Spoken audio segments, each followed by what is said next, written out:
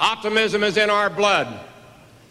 I know this as few others can. Tributes and memories are being shared following the passing of Bob Dole. The former Senate Majority Leader and Republican presidential candidate died Sunday at the age of 98. Fox's Jared Halpern continues our team coverage in Washington, where I would imagine memorials will be continuing to come in, and memories of someone who many called the Lion of the Senate.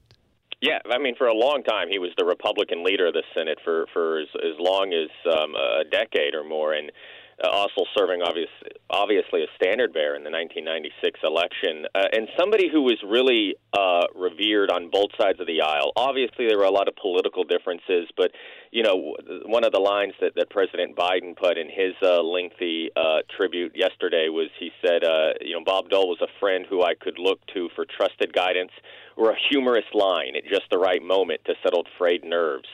And that's, you hear a lot of stories about Bob Dole, the statesman, and later in life, a bit of Bob Dole, the comedian, doing funny TV spots for Pepsi and American Express, Visa, and had sort of a timing and self-deprecation that you don't see so much in politics these days. Well, and you mentioned the word friend. Depending on when you came of age, you hear politicians say, my friend's on the other side. It seems like that friendship has turned toxic in recent years. I hope that we can go back to sort of these relationships that Bob Dole fostered. You know, one of his best friends in the Senate was Daniel Inouye, who was a longtime senator from Hawaii, a Democrat. But the two of them in World War II were in the same hospital together. Both of them were badly wounded in combat and were in the hospital at the same time, became friends then, and then both rose to the ranks of the United States Senate. And there is a famous photograph from a few years ago when Senator Inouye passed away, was lying in state in the rotunda.